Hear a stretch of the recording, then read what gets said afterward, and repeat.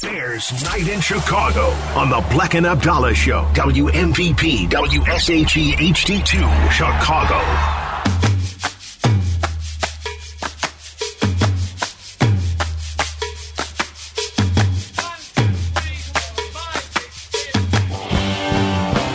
Welcome in. It's Bears Night in Chicago, presented by Miller Lite. We're at 115 Bourbon Street in Marionette Park.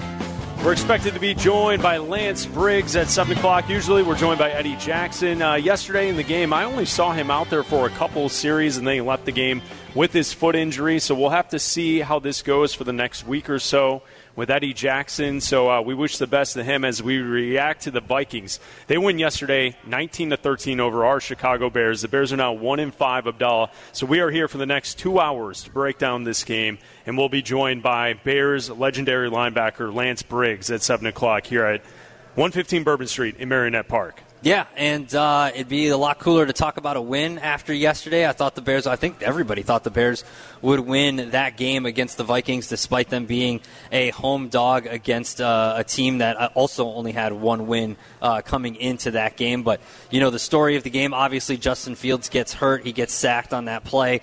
Hurts his thumb, dislocated, popped it back in, and now we're awaiting, some form of MRI results. Matt Eberflus, joined Waddle and Sylvie earlier today, and also in his press conference said that, they're going to kind of play this out until the end of the week to see how he can grip the football, because it is his throwing hand, and if you can't grip that football, you can't really throw that football either. So it might be the Tyson Bagent show for a couple weeks. We don't know exactly how long it could be for Fields, whether he needs surgery or not on that thumb. But as of right now, it looks like it's going to be Tyson Bagent as the backup for the foreseeable future for the Bears. And, they might be facing a backup this week when they face the Raiders as they come to town. So another game that maybe you could look, if the defense plays like they did, even if it's Bagent back there, I still think that they have a chance to win because, yes, the story is the ineptitude of the offense and, some of the play calling that was bad and the offensive line that was bad and Fields that was bad and Bagent, which wasn't any better when he came in.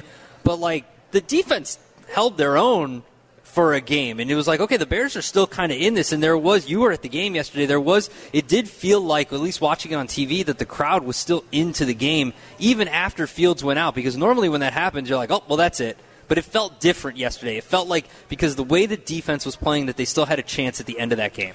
Well, I'm sick of coulda, woulda, shoulda, right? We continue to have these conversations each and every week that this team was close. They're competing. They almost, if only, that turnover, this penalty. I mean, how about they button things up there and they win a football game? I'm sick of watching a team play close competitive football at home and continuously lose. You're right. In the fourth quarter, there was a moment where there was an opportunity. Drive down the field, get some points, and make this thing closer than the 6 points that you lost the game by, and hope that your defense could stand tall and get the football back. That didn't happen. The turnovers from Bagent took place, and the Bears lose this game. And I think when we look at Justin Fields, right, so Eberflus today has not ruled out surgery at the end of the week for Justin Fields and the dislocated thumb. They're going to figure it out. At this moment, he's listed, or they're saying he's doubtful for this week. Now, we'll get an injury report on Wednesday of the official ruling to what that situation is for Justin Fields. So, this week it will, I'm guessing, be Tyson Bagent as your quarterback for the Chicago Bears. But they did have a chance. Unfortunately, I think what we're coming to the conclusion here, and I think most Bears fans agree with me on this one, they're just not good. You're 1-5. You're not good. I don't think the head coach is very good. I think the evidence is mounting towards that. I thought we had a spark from the starting quarterback in the last couple of weeks to suggest that maybe things are turning around. That wasn't the case. When he was out there, 6 of 10, 58 yards, 1 interception, 4 sacks for Justin Fields, a quarterback rating of 36. He didn't play a good football game. The coaches, I think today, Eberflus is not hiding the fact that Fields didn't play a good football game before he was out of the game with the injury. I think that's just where we're at, is this team is not really any good. And that's where we have to have some hard conversations as Bears fans. Could they win a couple of games coming up? Sure. Did Bagent do enough to win the game yesterday? I think so. I think in the fourth quarter he did enough until he turned the football over that that's a serviceable backup where you can go out there and win some games. But unfortunately, this team just doesn't seem prepared week to week to take advantage of those situations. I feel like we are all seeing something that could be taken advantage of, but the team is not stepping up to that challenge to actually win some of these games. No, I mean, you go into yesterday's game and you've got a situation where Justin Jefferson is out. Your defense is playing well. It's a 6-point game with about 5 minutes left in that game. You force the Vikings to punt. You have the ball back with about 4.5 minutes left, about 4:50 left in the game, and it kind of just ends from there. Bajan throws that interception right before the 2-minute warning, and that's kind of the end of the game there. Which, he's a backup. He comes from a D2 school. Like, I'm not saying, oh, my God, how could he throw such a costly interception? He's thrown into the game, within seconds of Justin Fields getting hurt and going into the tent and then running to the locker room, grasping his hand. And, he can be prepared as he can be, but when you're underthrowing balls and all that kind of stuff, I thought that they weren't doing him any favors really with the play calling at that point. Running that, maybe you take a timeout there. You've got a guy who's just starting. Like, he's never run the offense before in a real game situation. Yeah, he's had some preseason games, but it's completely different when it's the regular season. Do your quarterback a favor. Take a timeout there. And then you still have the 2-minute warning. Like, you still have time to orchestrate a drive. I know maybe you want to keep some of your timeouts, so you save that just in case you have it for the backup quarterback there in Bajan.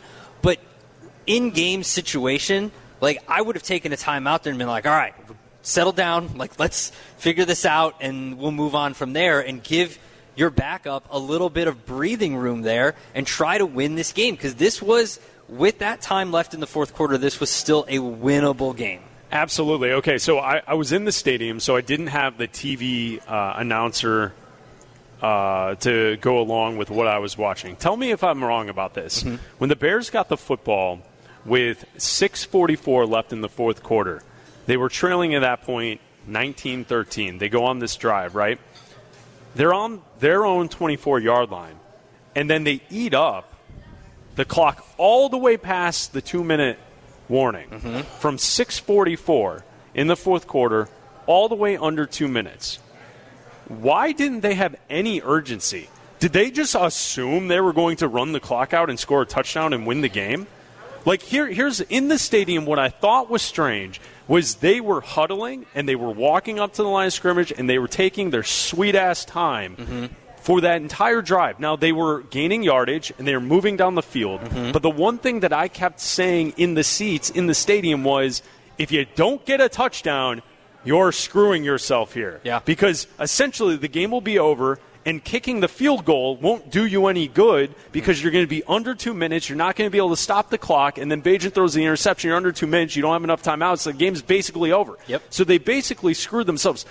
Were they talking about that on TV? Like, I thought watching that, as they were marching down the field, they were essentially backing themselves into a corner where they wouldn't have an option other than scoring a touchdown and converting the extra point to win the football game. Am I the only one that saw that thought it was weird that it was so slow, the way they approached that final drive that they had from 6:44? They had no urgency to, let's get on the board, let's get some points, and let's actually make sure that we can actually try and win this? I didn't hear that, but what I did notice, and it took me back to, I forget what game it was. I think it was maybe the Bucs game, or was it the Broncos game? I think it was the Broncos game. We were all talking about, hey, should he kick it here or should they go for it on fourth down, right? Yeah. You kick it, you take the points, and then you put the ball. It was the Broncos game.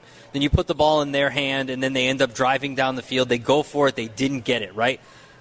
That goes back to the philosophy that I think Matt Eberflus has with what he's doing here. How do you control the game? You keep the football. As long as you have the football, you are controlling the game. So I believe that their philosophy was, let's milk this down as long as we possibly can and then score with as little bit of time left on the clock. We'll have the lead with a little bit of time left, and then we force, whatever it has. As long as they have, because Matt Eberflus's philosophy, because that's what he told, the media, that's what he told Cap and J. Hood right after the game, is we wanted to control the game, and you control the game by holding the football. With an unproven backup quarterback who hadn't done it to that point, right? I don't think that matters. Do you understand my point? I understand. Oh, absolutely. You understand? You get stalled out, you kick a field goal, at least you have a chance with 4 minutes left on the clock. I know that you had all 3 timeouts, but the problem is you milked it by so much by the time you were able to start to use your timeouts.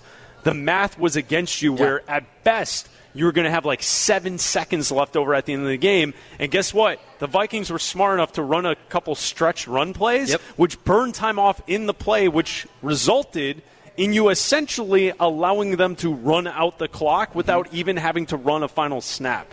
Like that's where I don't think Eberflus is up for the task of being a game manager. I understand your point. If you have your starting quarterback who is flawless and can go down the field and be a maestro on offense and score a touchdown, get the extra point, boom, leave them with no time. I mean, you take the victory, take that, right? But unfortunately, he was being a maestro, though. He was. Did he? How'd that end for you? I understand how you backed yourself into a corner where the only option was he had to score a touchdown. I'm just trying to put myself into the head of Matt Eberflus and what he would tell you. And I believe he would tell you, he would say, we want to control the football. We want to control the football game, and the way we do that is by holding onto the football as long as possible, scoring with the least amount of time left on the clock, and then we kick off, and then whatever happens, happens. It's Bleck and Abdalla. We are at Bears Night in Chicago, presented by Miller Lite at 115 Bourbon Street in Marionette Park. We're hanging out. We're talking football with you at 312-332-3776. James and Oswego, you're on ESPN 1000. What's up, James? Hey, gentlemen, I apologize if this question or this has come up all day because I wasn't listening because I was working. But what I wanted to get is your opinion or your thoughts on the same scenario that we find ourselves in again. It's you try to judge Justin Fields' ability as a quarterback, and it's so hard because the offensive line is so bad and they can't block anybody. And if he doesn't have time to do his job, how do you judge his talent? At the same time, when saying that, I saw a couple times when he had receivers open and didn't pull the trigger. So I don't know. Like, we're in the same scenario where, like, do we need to draft another quarterback or what do we do? And it's just such a difficult thing to address. I just wanted to get your opinion. Yeah, thanks for the call, Joe. Appreciate it. James in Oswego, what do you think? Yeah. Well, I think I don't want to say we know what Justin Fields is yet, but you have to go with, like, let's say worst case scenario. He's got to have surgery. That's, 4 to 5 weeks before you can even move the thumb. Yurko was talking about it today about what they would have to do if he does have to have surgery on the thumb. Then you have to rehab and build strength again, so that might be another 1 to 2 weeks of him building strength because he physically can't move his hand if he does have to have surgery while it's in that cast, healing from the surgery. So you're talking 7-8 weeks. There's not enough time for him to come back, I don't think, where you can say, well, we'll judge those final few games. I think you just kind of have to look at his body of work at what it is right now, and also given the scenario, right? If the Bears didn't have the Panthers pick, or let's say they had already won a few games here and their pick was going to be lower, then you've got a decision to make. I think that right now where the Panthers are, with not having any wins, being the top pick in the draft, you having the number 2 pick in the draft, I think you have to look at a quarterback. Even if there is still the back of your mind, you're like, well, Justin could be something. Given the situation, like, you have to look at the circumstances. The circumstances are you've got generational talent, whether it's Caleb Williams you want to believe or not after this week's game against Notre Dame, or Drake May or J.J. McCarthy, whoever it is. I don't care. Insert quarterback here from college. You have to take a chance on another quarterback because from what we've seen from Justin Fields so far is that he's inconsistent. Yeah. Whether it's the offensive line or him or the wide receivers, whatever it is, he's inconsistent. He's also, because he holds the ball too long and runs into sacks and puts himself in harm's way, he's also been injured every single year now. So now you have to start worrying about injury and whether this is, the offensive line is letting him down, so he's worried about that. But now you have to sit there and say to yourself, okay, this injury thing is becoming a problem. We need to take someone high up that's going to be our quarterback of the future. Part of the conversation we had in the offseason, did Ryan Poles do enough with the backup quarterback position? I mean, that's going to be something that we kind of talk about now going forward because is Tyson Bagent really ready to take over as the guy? Well, you go out and get P.J. Walker. He didn't make the the team, right? Did you see what he was doing? Yeah, I mean, and then he wins a football game yesterday for Cleveland. He won a football game. He started. They won in spite of him. They won in spite of him. Their defense is awesome. He made I'm not ignoring that. They got lucky at the end. He made a horrible mistake at the end. My point is, it wasn't really something that was solidified. They kind of just went with Justin Fields as the only option, and we know that he has been injured in each and every season that he's played. Yeah, I would say that let's reserve judge. I don't think Bajan's going to come in and be Brock Purdy and be the savior of the franchise for the next X amount of years. But I would say that let's see what he looks like with reps with the first team, a full week of practice. Let's see what he looks like against the Raiders here and not just being thrown into a game with an injury. Let's see what he looks like with a full game before we assess what Ryan Poles did with the backup position. If he comes out and he holds his own and it's a close game and they find a way to win that game, then sure, he's a serviceable backup. There's nothing wrong with that. But if he just looks awful, then yeah, we got to question Ryan Poles about his decision there and not bringing him a solid backup. Oh, look at this. Mo in Frankfurt. You're on ESPN 1000. Hello, Mo. Back. Mo? Hi. Literally, I accidentally hung up on it. No! Mo, all right, back. Kevin Z-Pack. There he is. User error. He wanted nothing to do with Mo in Frankfurt. Error. All right. I fat-fingered that. Man, I had a big build-up and everything. No, see, there you go. We haven't heard from Mo in quite some time, so we'll regroup there. Bears Night in Chicago, presented by Miller Lite. We're at 115 Bourbon Street, Marionette Park. It's Bleck and Abdalla. We'll be right back. Live from 115 Bourbon Street and Marionette Park, Bears Night in Chicago. Be part of Bears Night in Chicago in person or crack open an ice-cold Miller Lite and watch us on twitch.tv. Now back to 115 Bourbon Street and Marionette Park and Bleck and Abdalla on ESPN Chicago. Sorry, Abdalla. I think we have, what do we have here? $15 buckets? $15 buckets of Miller Lite. There's a lot of Miller Lite in that bucket for $15. You can also stop by our marketing table and try and win Miller Lite Loft tickets for a Bears game coming up this season if you come on out to Marionette Park. We're at 115 Bourbon Street, Bears Night in Chicago. We're drinking Miller Lite, and we will be joined by former Bears linebacker Lance Briggs at 7 o'clock here on set at 115 Bourbon Street. So we're breaking down the game, and we're talking Bears with you at 312-332-3776. Kevin hung up on Mo in Frankfurt before we went to commercial break. Mo has called back. Mo in Frankfurt, you're on ESPN 1000. Hello, Mo. I'm back, baby. Hell yeah. What's up? Listen, I want to tell you something. Let me tell you something, okay? Number one, yes, I can't call the shows because I'm going to school broadcasting with IMS, Illinois Media School, you know? Congrats. Shout out. BeOnAir.com, baby, give it to me. All right, free plug. I'm sitting in John Hood's office. Nice. Doing my podcasts. Does he know you're using his office? I think he'll be pissed. But it's okay. It don't matter to me. It's okay. They give me his office, so I use his office. It's okay. But I want to talk to you guys because I miss you guys. And yes, it's been a month since I came out and did my show notes or whatnot. It is what it is. But I want to tell you something. Yeah? Chicago Bears, what happened? Yeah. I'm sitting here fighting with somebody about Justin Fields. I'm like, is it the offensive line? Is it the defensive line? Is it Justin Fields? He doesn't know how to throw the ball out. Here's Cat and Hoodie saying that, 6.5 minutes or 7 minutes or 7 seconds, he can't throw the ball out. That's true. So as long as he can fix that, maybe we can do something, but he needs to fix that. If not, we might have the 1 and 2 pick next year and get Caleb Williams. Even though he sucked against Notre Dame, but, it is what it is.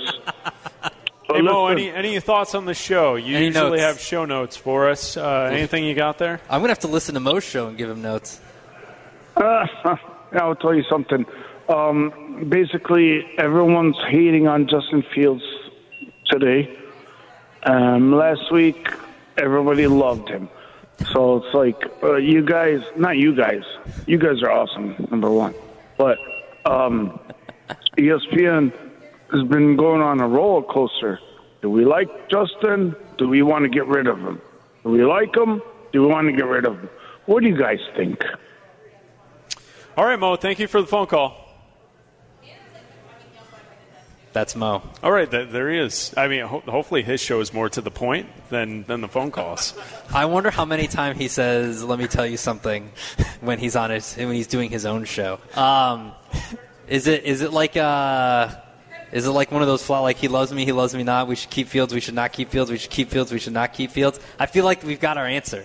I feel like we know what's going to happen. They're not going to. They're going to keep him and have a battle with whoever they draft. Whether to insert quarterback here, that we've got there's a lot of college. We can get into it later. There's a lot of college football left between now and the draft. So let's just slow our roll, making crazy judgments as to who's great, who's not great. But I think they're gonna use one of those high picks on a quarterback. Yeah, I think that's likely at this point. I mean, the way this is kind of shaping up is as he hasn't done anything to convince all of us that, no doubt, he's the guy. Yeah. And unless he does that from here to the end of the season, I think they do draft a quarterback.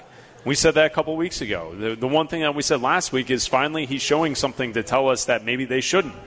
Well, unfortunately, when you were out there, you didn't look good. Mm-mm. And then you got hurt, and this injury could last some time.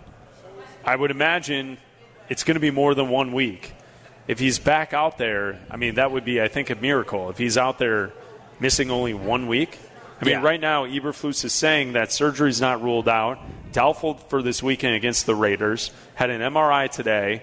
It's a dislocated thumb. No broken bones, but he's having trouble gripping a football.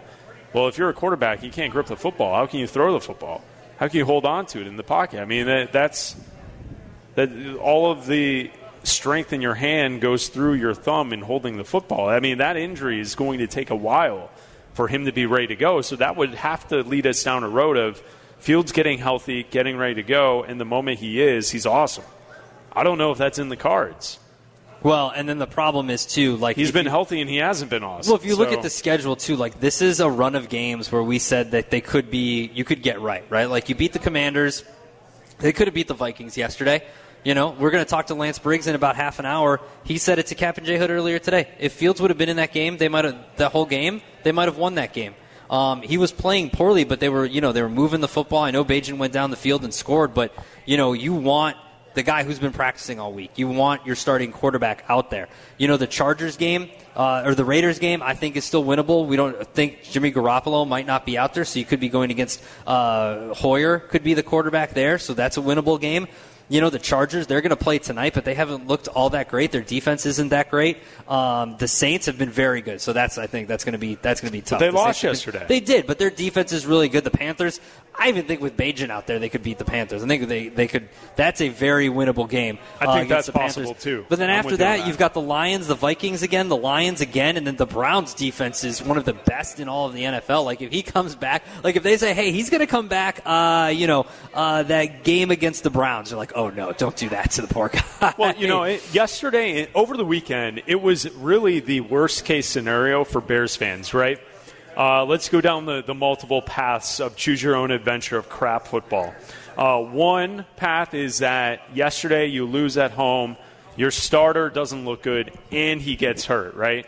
So the path of Justin Fields to greatness, that path, that didn't go well, right? So that was bad. Yeah. You then have the storyline where we've taken calls in the last 2 weeks from Bears fans who are obsessed with this idea that Caleb Williams is the next Patrick Mahomes and that the Bears should give up on the rest of the season and go draft Caleb Williams in October for next season. Where are those guys today? Well, Caleb Williams went out against Notre Dame and looked terrible against the Fighting Irish, throwing 3 interceptions. The offense couldn't move the football. They just looked really bad. Mm-hmm. So down that path of hope, that doesn't look as hot today as it did for the last 2 weeks.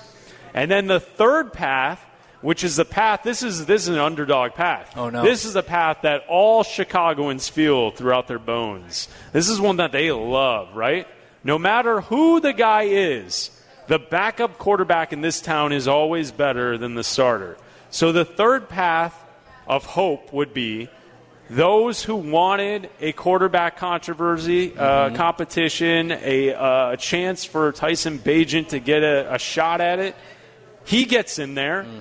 He did play okay, but then he threw 2 bad interceptions. Yeah. So, like, what are you even accomplishing? Like, you could have said, okay, Fields played great. Yeah, things are going in the right direction. Here we go. That's a nice path. I like that. Caleb Williams still looks awesome. He's the best college football quarterback ever in the history of college football. That's a great option. We're going to have the number 1 or 2 pick.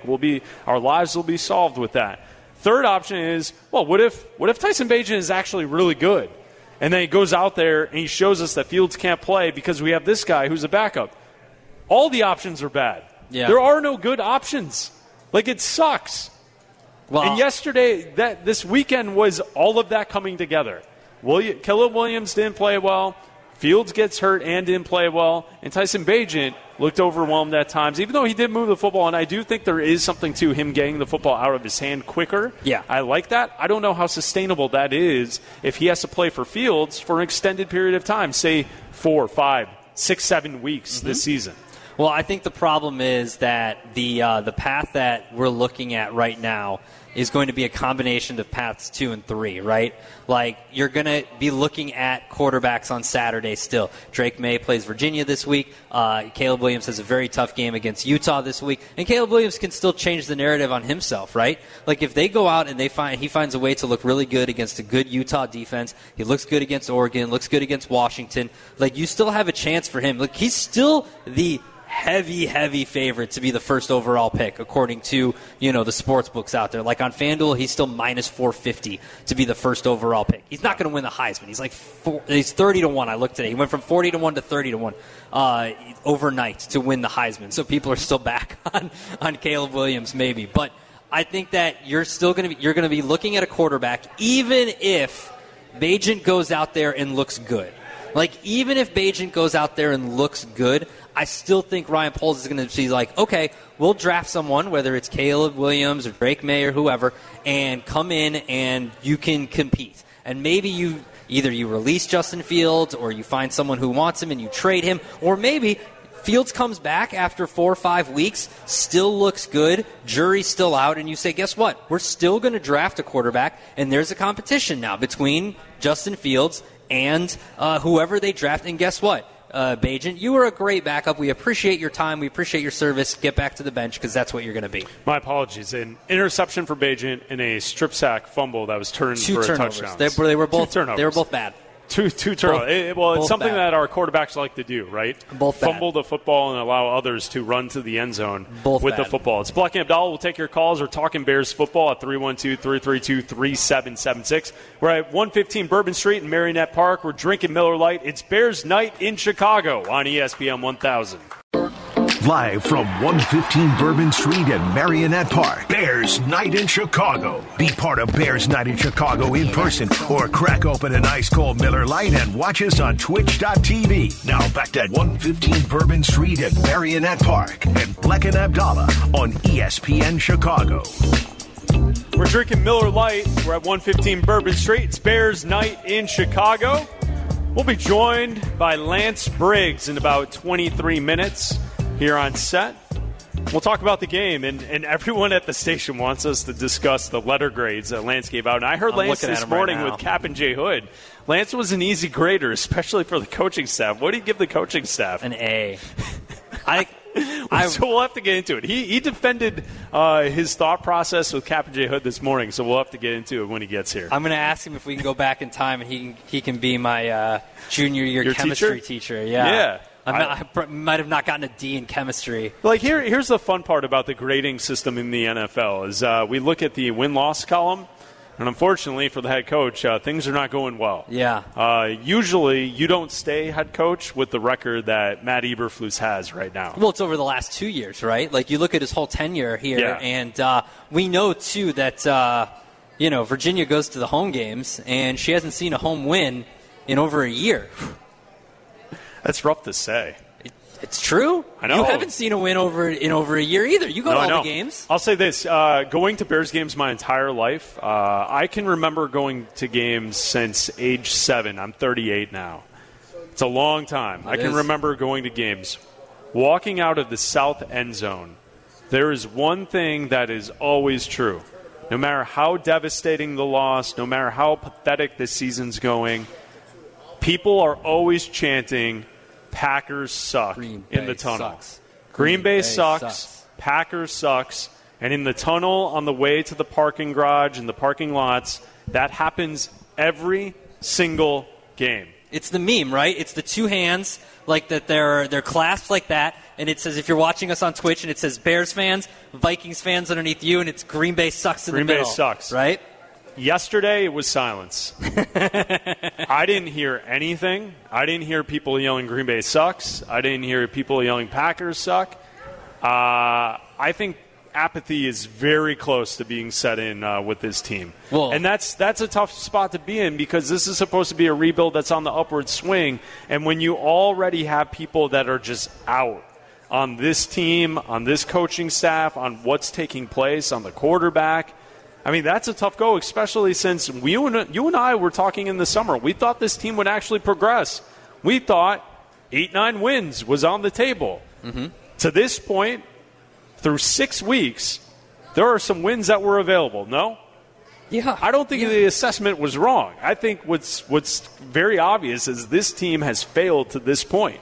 Well, and I also think, too, like we said going into this game, that you could see somewhere where you could get maybe 5 more wins on the schedule because the way they played against the Commanders, the way that the defense was getting home, the way that they were generating takeaways, the way that the offense was playing, moving the football, the connection to DJ Moore that we've been hoping to see for so long, that finally came to fruition. And yes, you say, okay, I see 5 more wins on the schedule if they continue to play like that, right? If the defense stays aggressive, which they did. I mean, look, I thought the defense played very well yesterday. The defense played good enough to win. Yeah. The defense played good enough for a team to win a football game. I thought Jalen Johnson was really good yesterday. Jalen Johnson was good. Brisker was really good. Brisker made some hits. I like that. There were guys out there. Billings is still a monster out there. They're 8th against the rush. This team was a sieve last year against the run. And now this year, they're 8th in the NFL at stopping the run. You limited a team in the Vikings to 46 rushing yards. Now, they're one of the worst rushing teams in the NFL. But still, that's something you can hang your hat on. And if the offense would have held up their own, you might have had a win. That's why I said going into that game, look, you can beat this team. You can beat the Raiders. You can definitely beat the Panthers. You've got the Cardinals. You've got the Falcons on the schedule. You've got some teams where if you continue to play like that, you can get some wins. The problem is the offense didn't hold up their end of the bargain. The defense played well. Offense did not. We go to Mike in Lombard. You're on ESPN 1000 talking Bears. What's up, Mike? Hey, guys. What's going on? I got to tell you, I'm shocked after that game, after the prior two, of Fields looking like unbelievable. 8 touchdowns, 300 yards. And the only thing that changed was the scheme. Getsy went back to the nonsense of drop back, no rollouts, no play action. And you said it, like you said, everyone knew they were going to blitz, except, I guess, Getsy. And obviously the line couldn't hold, and he kept his quarterback just dropping back. 3rd and 8 from the goal line. No play action, no rollout. And I'm telling you, no other quarterback, if you watch the games with that pressure, could have done anything. We've seen some of the greats this weekend throw interceptions look like garbage because they had some pressure. So what I don't understand is, I know you mentioned Fields had a bad game a couple times. You mentioned Eberflus. No one's mentioning why is Getsy still there. I don't understand why aren't we calling for this guy to go, because if he called the game like he did against Washington, you don't think you just said the defense gave up 12 legit points? Of course we win the game. So I don't understand why this guy still gets the benefit of the doubt and Fields is getting the rap. Oh, one last thing. Yeah. If they talk about Fields auditioning, if I'm his agent, if Getsy's calling the play, why would you want to audition with this play calling? You're going to cost him money and maybe a starting job. Fields should just run out of here as fast as he can. If we let this play caller keep doing what he's doing, because he doesn't adjust and he's calling the plays and getting his quarterback killed, like I just said. So I wish you could tell me why you're not more on this Getsy when we saw the play calling change. It wasn't Fields. The last caller said, What's going on? He's great, then he's not. He's great, then he's not. They didn't roll him out and call play action, and that's why he was terrible. Thanks, Mike. Thanks for the phone call. There's, that's why I thought the way the game started with Luke Getsy's play calling, in the previous weeks, he protected the quarterback. They ran first. Now, they ran the football well yesterday, but like Mike and Lombard was saying, it seemed like from the start, Getsy got back to what we saw in week 1 against Green Bay and against Tampa, the drop back, forced Justin to kind of figure out things. Like, you know what's weird is, like, the last couple of weeks, Justin seemed to know where he was going with the football on almost every single pass play. Yesterday, at the start, it seemed like he was trying to figure it out as the play was taking place. Now, that certainly could be a negative on the slate for Justin Fields, but also it felt like the play calling was disjointed, that they were doing a lot of things in the previous 2 games that were like cutting the field in half, rolling out after play action, using the running backs as an outlet or a tight end or whatever the case may be. It just didn't seem right, and I think Getsy is to blame for a lot of it for yesterday's game. It looked different. Even from the start, it didn't look the same as it did. And, yeah, you're moving up in defenses a little bit. The Vikings aren't great against the pass. They did opt to receive the ball first instead of deferring, which is something that we talked about heading into the game yesterday on the pregame tailgate show before the game started. And we said that, hey, are you in favor of that? At this point, I don't think it matters. Like, it doesn't really matter whether they defer or not. But it just looked like the flow of the game was different. You're calling pass plays on 3rd and 2. You're calling run plays on 3rd and 7. Like, it was all backwards yesterday. I don't know what he did and why the success you saw in the last 2 weeks against the Broncos and against the Commanders, why you didn't just continue that type of play calling, why you just didn't continue that flow, because the Bears have been one of the better teams, one of the best teams running that first 15, running the scripted plays. And for some reason yesterday it looked different. It looked like they found success, so they're like, let's try more different things. And it's like, no, just do what's working. Do what has been working for the last 2 weeks instead of doing something different that's now regressing you. Barry in Bronzeville, you're on ESPN 1000. What's up, Barry? Good evening. A couple of things that I wanted to say real quick. I think we might be the first team in NFL history that's going to have the number 1 and number 2 draft. The other thing, too, is that I watch Caleb Williams, and I know there's a lot of hype about this guy being a generational talent and all of these other things. And so I started doing some thinking, right? When is the last time there was a generational talent that was listed at a quarterback, the number 1 spot, that succeeded, yet alone came to a cold environment after playing in a warm environment and balled out? I don't think it's a prudent thing for us to do to waste our number 1 pick, because we will have the number 1 pick on him. I think maybe we may, if we have to get a quarterback, maybe look in a different direction. But this guy didn't impress me after I watched him against Notre Dame. I'll hang up and listen to you.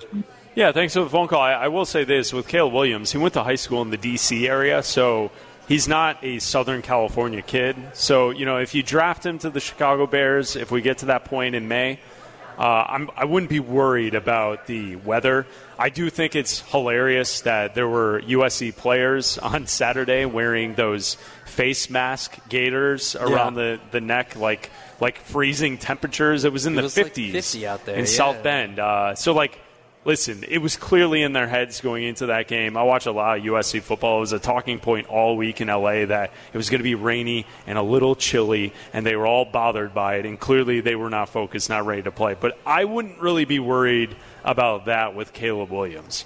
He grew up in the D.C. area. It's not like he's a kid from Florida. He's only lived in Florida his entire life, or even Southern California. I wouldn't worry about that. I'm not worried about Caleb Williams. I think that there are 3 more games on the schedule. We'll find out. If he plays like this, if he has 3 picks against Utah, 3 picks against Oregon, and a couple picks against Washington, whatever it is, then then you start to go, okay, well, maybe Drake May should be one, or maybe it's McCarthy, or maybe it's Bo Nix or Penix or whoever it is, right? But it's one game. Let's slow our roll here and not overreact. I think that it's more damning on Lincoln Riley if he wants to make the move to the NFL, because it's something that he's talked about in the past. Like, there was an interview a while ago how he talked about how he envies the NFL coach because, like, when the season's over, you get, like, a break. You don't have to go recruiting right away. You don't have to sit in living rooms and all that kind of stuff. And he kind of wants that lifestyle. But if you go through his tenure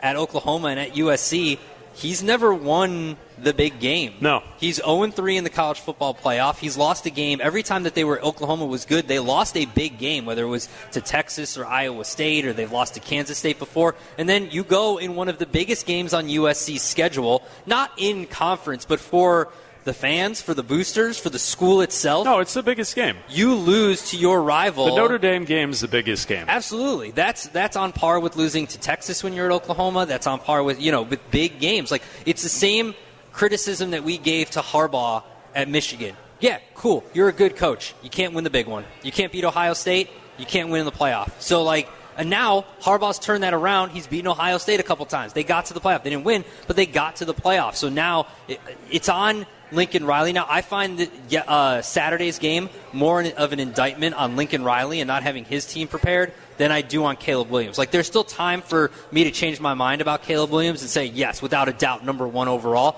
I don't want Lincoln Riley anywhere near this football team. Totally agree with you on that one. It's Somebody in the Twitch chat mentioned he didn't want Caleb Williams because he paints his nails. Is that a concern for you guys? They're stickers. They're not paint. It's not paint. I think they're stickers. Did he have Beat ND on his... no, it's not enough characters. Let's say this, Kevin. Not for me. It's not my thing. I wouldn't do that. Would you prefer he wore like one of those Taylor Swift bracelets? No, I think the talking trash with painting your fingernails and or stickers on your fingernails, I just think that's weird. Just go out there and play well. I think Sam Hartman had the best trash talk after the game. Yeah, the fight on down, the victory V down. Down. Yeah, thanks. Sorry. Bears football, Bears night in Chicago. I wish I could be like, but let's talk about a better team. Wait a second. We're presented by Miller Lite. We're at 115 Bourbon Street in Marionette Park. Come on out, hang out with us. We're drinking Miller Lite. We're talking Bears football. We'll be right back. Live from 115 Bourbon Street in Marionette Park, Bears Night in Chicago and Bleck and Abdalla, brought to you by Miller Lite on ESPN Chicago. Bleck and Abdalla, it's Bears Night in Chicago, presented by Miller Lite. We're at 115 Bourbon Street in Marionette Park. We'll be joined by Lance Briggs, former Bears linebacker. He played for the Bears from 2003 to 2014. Man. By far one of my favorite players to watch in a Bears uniform throughout the years out on the Soldier Field turf. So it'll be cool to have Lance here. He's a part of our team at ESPN 1000. I heard him today on Cap and J Hood. He does a great job also in the pregame show with Sylvie and Dion as they get you ready for Bears football each and every week right here on ESPN 1000. So we'll talk to Lance Briggs in 5 minutes right here on ESPN 1000. We go to James in Munster. You're on ESPN 1000 with Bleck and Abdalla. What's up, James? Hey, guys. I think first and foremost we need to address the big bear in the room. Why don't you guys have a backdrop? I'm watching on ESPN on the YouTube. Why don't you guys have a Bleck and Abdalla backdrop? So they got a Waddle and Sylvie backdrop. Budget. Come on, we got to set it up. But night budget. We spend all of our money on silly Zoo News stories. Yeah, we spent our money on Tom Brady boxers and soup. They said you can either have soup and Tom Brady boxers or a banner or a backdrop, and we said give us the soup. I'll call Zetterman tomorrow. Please do. So here's the way I was thinking about it. It looked like a completely different defense in the first half than it did in the second half for the Vikings. It looked like they were attacking Justin Fields with blitz, but they didn't know what was going on with I can't remember how to pronounce his name. Baguette. But what you said, Baguette, they didn't know how to attack him and his skills. Backup quarterback, but they knew how to attack Fields. So I feel like it was kind of a difference of their knowledge of the quarterback. I want to see what you guys think about that. Yeah, it's a fair point. Thanks for the call, James. I don't know if it was that or the fact that if they were up like 19-6, I think you play a little, like you sacrifice, like the Bears were doing this a little bit against the Commanders. Like you sacrifice yardage for time off the clock, right? Yeah. Like you understand that you're dealing with a backup quarterback who's just being thrown in. Okay, he moves the ball a little bit. Yes, he did score the touchdown. But then you saw, like, they clamped right back down, and he threw an interception. So I think it's, like I'm not saying they were going completely soft coverage and allowing them to do whatever they wanted to do, but, I mean, they were still blitzing a little bit. I just feel like they were forcing him to throw because I don't know if they think that Bagent was less of a threat with his legs than Fields is, but they're going to make the unproven guy who's never been in an NFL game in his life who played D2 football beat him with his arm, and he obviously could not. Before we talk with Lance Briggs here at 115 Bourbon Street, Charlie Bevins is producing the show tonight on location with us. Hi, Chardog. Yesterday I walked into the stadium, and I was handed a beautiful pink headband that was given out to all the fans entering the stadium. Yeah, it's a cancer initiative by the NFL. Mm-hmm. I walked myself over to the stage where we had our pregame show, and Charlie was working yesterday, like he is today. Mm-hmm. And I saw Charlie, and I said, you know what, Charlie, this is for you. And I carried this headband all the way around the stadium, and I handed it to Charlie. I say, hey, Charlie, have this. Now, meanwhile, I carry on some conversations. I'm talking to Danny Zetterman moments later. And somehow Danny brings up his daughter and that he was going to bring a beautiful pink headband home to his daughter. Mm-hmm. And I go, oh, that's nice. I just gave one of these to Charlie. And he goes, yeah, Charlie just gave me this. Oh, Chardog. Charlie, you're re-gifting a gift I gave you yesterday? Well, first of all, you did not hand me the gift. You said Charlie and then threw it, and I looked up and I caught it with one hand, like the professional athlete I am. Second of all, like, Danny was like, what's that? And I said, it's a headband. Chris gave it to me. And he was like, can I have it? I'll give it to my daughter. And I was like, sounds like you have a lot better use for this than I do. Re-gifting my gifts. All right, Charlie. Lance Briggs is here. We will be back in 2 minutes. We will talk with Lance Briggs right here at 115 Bourbon Street in Marionette Park. It's Bears night in Chicago.